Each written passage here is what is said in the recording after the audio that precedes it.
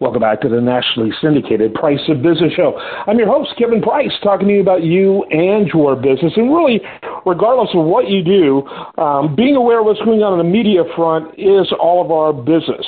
It has a profound impact on the way we look at things. It has an impact on business, certainly on government, and I love to converse with really smart people, including my one this segment, who's not only smart but just one of my favorite people to talk to, Batya Ungar-Sargon. She is now the opinion editor of Newsweek. She has been a deputy editor for quite some time. She just recently got a promotion, and I'm so excited for her. I'm not, I even told her before the segment I'm proud of her, like I had anything to do with it. But yeah, I am proud of you and happy for you, and I think Newsweek is so lucky to have you. First of all, that is so kind of you to say. We've been at this for over a year now, and I have to say your interest in my work is very validating, because I don't have a background in economics, I don't have a background in business like you, but you are such an authority on these topics that have become increasingly important to me in my quest to give voice to the working class. And so when you say what you're doing is important, that makes me feel like it is, even though I'm speaking for other people who also don't have a background like yours and don't have that authority to speak. So all of which is just to say, I think you have been very influential to me and very important in my quest to do what I'm doing. And so when you say you're proud and when you say that it's meaningful, that means the world to me, Kevin. And thank you so much for your validation, and thank you so much for having me on your show. Always. Favorite part of my month. I look forward to it. I get an update every Monday of who to look forward to. And so I'm like, all right, Batya tomorrow. It's going to be a good day. And it always is. And I'm excited the fact that you and I have a mutual appreciation society of two that I can't imagine being on in a better society than that. So thank you so much for that. Okay. And I have to say, just one more thing on that point, which is that I think we agree that, capitalism is extremely important, but is, I think, insufficient. And I tell me if you agree with me about this, but one of the things I'm finding, so I'm reporting my next book, which is about who is the American working class and do they have a fair shot at the American dream. And what I found is that the capitalism piece has been extremely important at raising wages in a way that is very, very surprising and counterintuitive for a leftist like me. So, for example, while Bernie Sanders was out there demanding a national minimum wage of $15 an hour, the free market overtook him to where 80% of Americans now make at least $16 an hour or more. So the free market overtook the Democratic Socialist demand just through supply and demand. And now a lot of Americans, including millions who are employed at Amazon or Walmart or Starbucks, are making $17, $18 starting wage. So they've never seen that kind of money in the service industry before. That was pure free markets. The problem is that you can't buy with that money the standards of a middle-class life, because housing and healthcare and retirement have become astronomically more expensive. So even though wages are up, what you can purchase with those wages is things like a flat screen TV, but not a home to put it in. So that's why I say, the free market is important. Capitalism is important, but insufficient to guarantee a middle-class life. That's kind of where I've landed. Yeah. I think we have similar views. To keep it simple, what you just said is $16 isn't $16 5 or 6 years ago. Right, exactly. And so, inflation, and demands on the economy. And I think, fundamentally, I'm a free market guy mainly because it's efficient. And the kind of stuff that Bernie Sanders talks about, imagine how we would limp along if we did it the way he would want to do it, that is, raise wages. The economy would become even more stagnant. It would limp along. And what I argue, as a guy who's a recovering hardcore right-winger, what I argue is that we need to spend more time exploring the third way of extremes between the hard left and the hard right. And I think that's where probably most of the truth is on how to navigate things like the economy, I think. Totally agree. Yeah. Okay. My most exciting thing about, I'm so grateful that I do help you with your work, and you certainly help me with mine. You give me so many aha moments that, frankly, I write articles about and talk about on the radio. So you're fueling me. I appreciate it. But the most exciting thing I have in mind when it comes to you has to do with what you have done and what the team has done, your predecessor there as well, has created an environment of approaching news media that frankly isn't being done anywhere else in the media. It is one of the truly, let's challenge whatever conventional wisdom is. And that's a really hard place to be because the vast majority of Americans seem to want to buy content that mirrors their worldview. They want to buy an echo chamber. And you simply there at Newsweek, I think you've taken a decidedly different approach with an eclectic team of opinion editors, for example, that are pretty much all over the place in terms of different perspective and looking for guest writing that doesn't necessarily support your narrative. And other media look at that and go, oh, look, it's a right-wing media. Or, a conservative media goes, yeah, Newsweek's still crazy. They're all over the place. They don't even have a consistent worldview. Well, what if your objective wasn't to feed people a worldview, but to give them lots of perspective and to encourage them to think for themselves? When I look at Newsweek, that's what I see happening. That is so wonderful to hear because that is 100% what we're trying to do. I became the opinion editor about a month ago, and the first thing I did on day one was create the daily debate. So now if you go to the Newsweek homepage, the first thing you're going to see under the top story of the day, there's a top news story of the day, and right under that, in the place of pride, the daily debate. Every morning, my team and I sit down and figure out what is the most important story of the day, and we get a debate up by the evening every single day from 2 points of view, competing points of view on the issue. We did a debate about whether drag shows can ever be family friendly. We have a debate up right now between an electrician and a truck driver about whether college should be free in the United States. We had a debate up over the weekend about whether fighting climate change is crucial to fighting for racial equality, or whether climate change activists are actually the most racist people of all because they want to deprive people of color across the world of cheap energy that would get them into the 21st century. We have a debate up every single day on incredibly important issues. Does Trump deserve to live out the rest of his life in prison? Or is this the most dangerous indictment in history, and is the indictment going to make Trump even more popular? These are the debates that people are having around the country at their kitchen tables, and we are reflecting that at Newsweek. And the idea here is not to say we don't have an editorial position. It's to say that we trust the American people to make up their own minds, and the most important thing you can do is expose them to the way other people think in the context of a safe space where they're also seeing their own view, and so they don't feel erased, which is why I think people are so angry all the time, is because we feel erased. And so when you see your point of view there, you then feel open to somebody else's point of view. That's what we're trying to do here. And I got to tell you, our audience is loving it. People are reading these debates. They're enjoying these debates. And I could not be prouder of this work that my team and I are doing because I think that this is how you stitch back together the fabric of American society.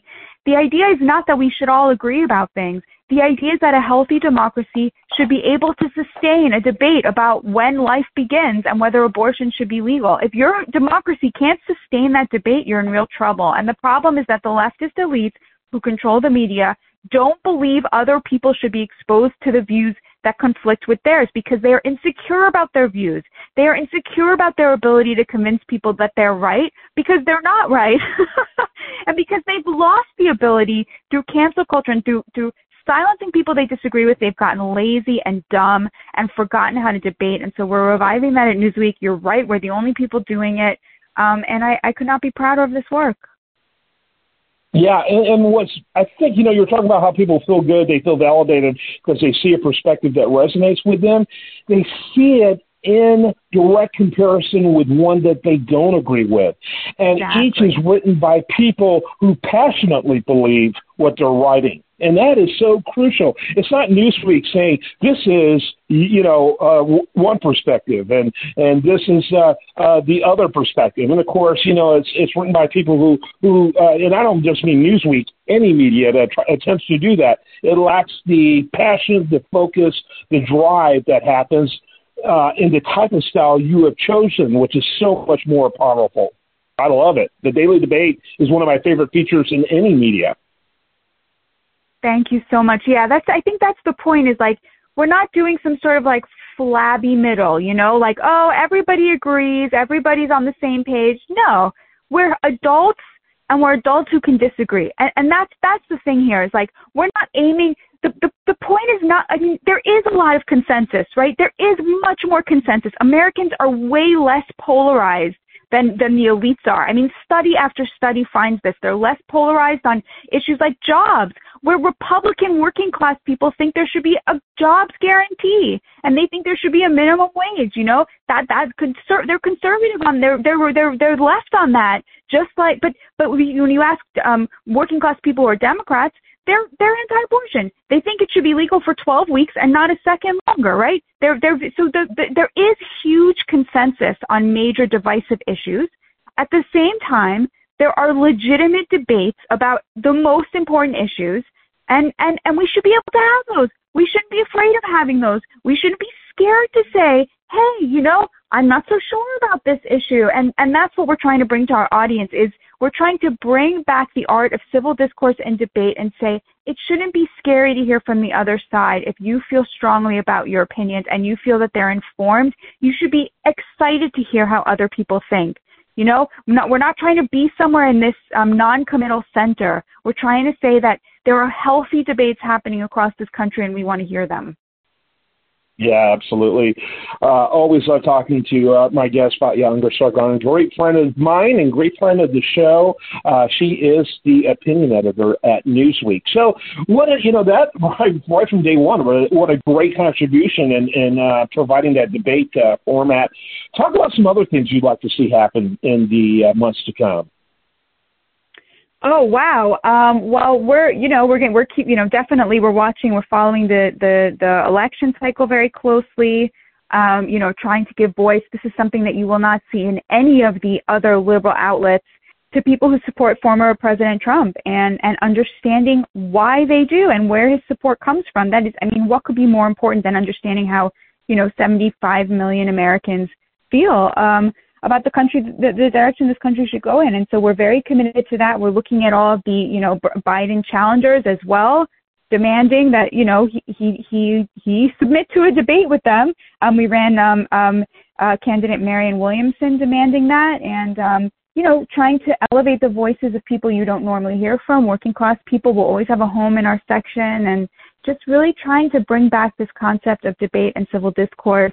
And the idea that more unites us than divides us, which is a view that you can only have if you've put in the work to hear how the other side thinks. That's really the core here, finding common ground through exposing ourselves to how other people feel. Yeah, I think you're right. I think, you just really hit on something that is rarely talked about, which is empathy, the idea of, us understanding others, understanding their perspective. We don't have to agree with it, but each person has a narrative that has profoundly impacted the way they think. And we don't need to dismiss it, and we certainly don't need to be cruel about it. And I think there's a lot of conversation about diversity in our culture. But the one diversity I think that matters most, which is of opinion, is one that's like taboo. That's ridiculous. Yep. Could not agree more. Yeah, absolutely. Well, I for one look forward to it. I love Newsweek. I love the fact that you take a decidedly different approach. I'm tired of redundant media.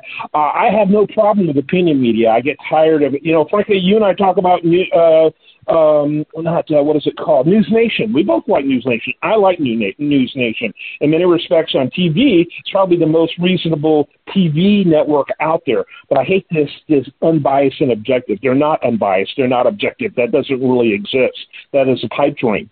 Are they less biased? Yes. Are they center-right? I think so. Do we need center-right? Oh, my God. Have you seen Fox News and Newsmax? Of course we do. But I like a diversity of opinion, and we need more of that. And that's really kind of what the Newsweek is all about. And you've been doing it for a long time, and you've only added to it. I'm very excited. Can't wait to watch. But yeah, always love having you on. Always look forward to it. Final thoughts as we wrap it up. I could go on and on with you. I'm like going, oh, my God, I've already talked to you a lot, and I know you're a busy person. And I want you to keep wanting to come back on, so I know it's time to wrap up. Final thoughts as we do begin to wrap it up. I agree about News Nation. I did. Dan Abrams has a debate show once a week, and the Friday show, which pre-records on Thursday, so Orthodox Jews like me can join. And that was really fun. We really got into it on some of the big issues. It's where it's at. Debate is where it's at. If CNN wants to refine its footing, have a debate show. That's sort of where I think where the energy is. People really do want to see it. You're right that some people are ensconcing themselves in their liberal bubbles, but I find that there's much more openness to debate on the right. Newsmax will have people from the left on all the time. Fox News has shows that always have a debate panel, and then, of course, The Five that always has a Democrat on it. So it's funny that, the center-right seems to be where the debates are happening because CNN, MSNBC, they'll never have a Trump supporter on, and so keep wherever you're likely to find debate, that's where the honest journalism is happening. So keep your eyes peeled for that. Yeah, that's interesting. You continuously surprise people, just like I do too, because I have a reputation, like I said, hard right, and I'm much more center right with a libertarian streak. I think is the best way to describe my worldview now. And I think the truth is everywhere, which I think makes everyone uncomfortable. It's all over the ideological perspective, and we have to do the work to pull it out. So always love having you on. Always appreciate your work, and look forward to our next visit. Me too. Talk to you soon. Be well, Kevin.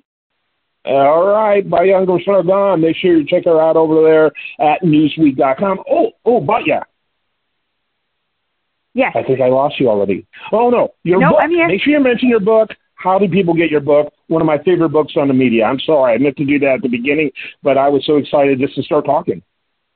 Oh, you're so kind, Kevin. Yes, it's called Bad News, How Woke Media is Undermining Democracy, and it's basically about how we got to this situation where it's so hard to find debate in the media, why the media got so woke, why the leftist media got so committed to these far left ideas that don't really represent anybody except a tiny sliver of progressives, but why the entire liberal media is caught up in it. It explains that process, the historical process that led to it, and why it's so dangerous, and how to change course. Yeah, you can get it anywhere books are sold, and it's a phenomenal book. I think it's one of the most important and authoritative books on the problem facing the media today out there. Make sure you check that out. I am Kevin Price. This is the nationally syndicated Price of Business Show. Stay tuned for more after this.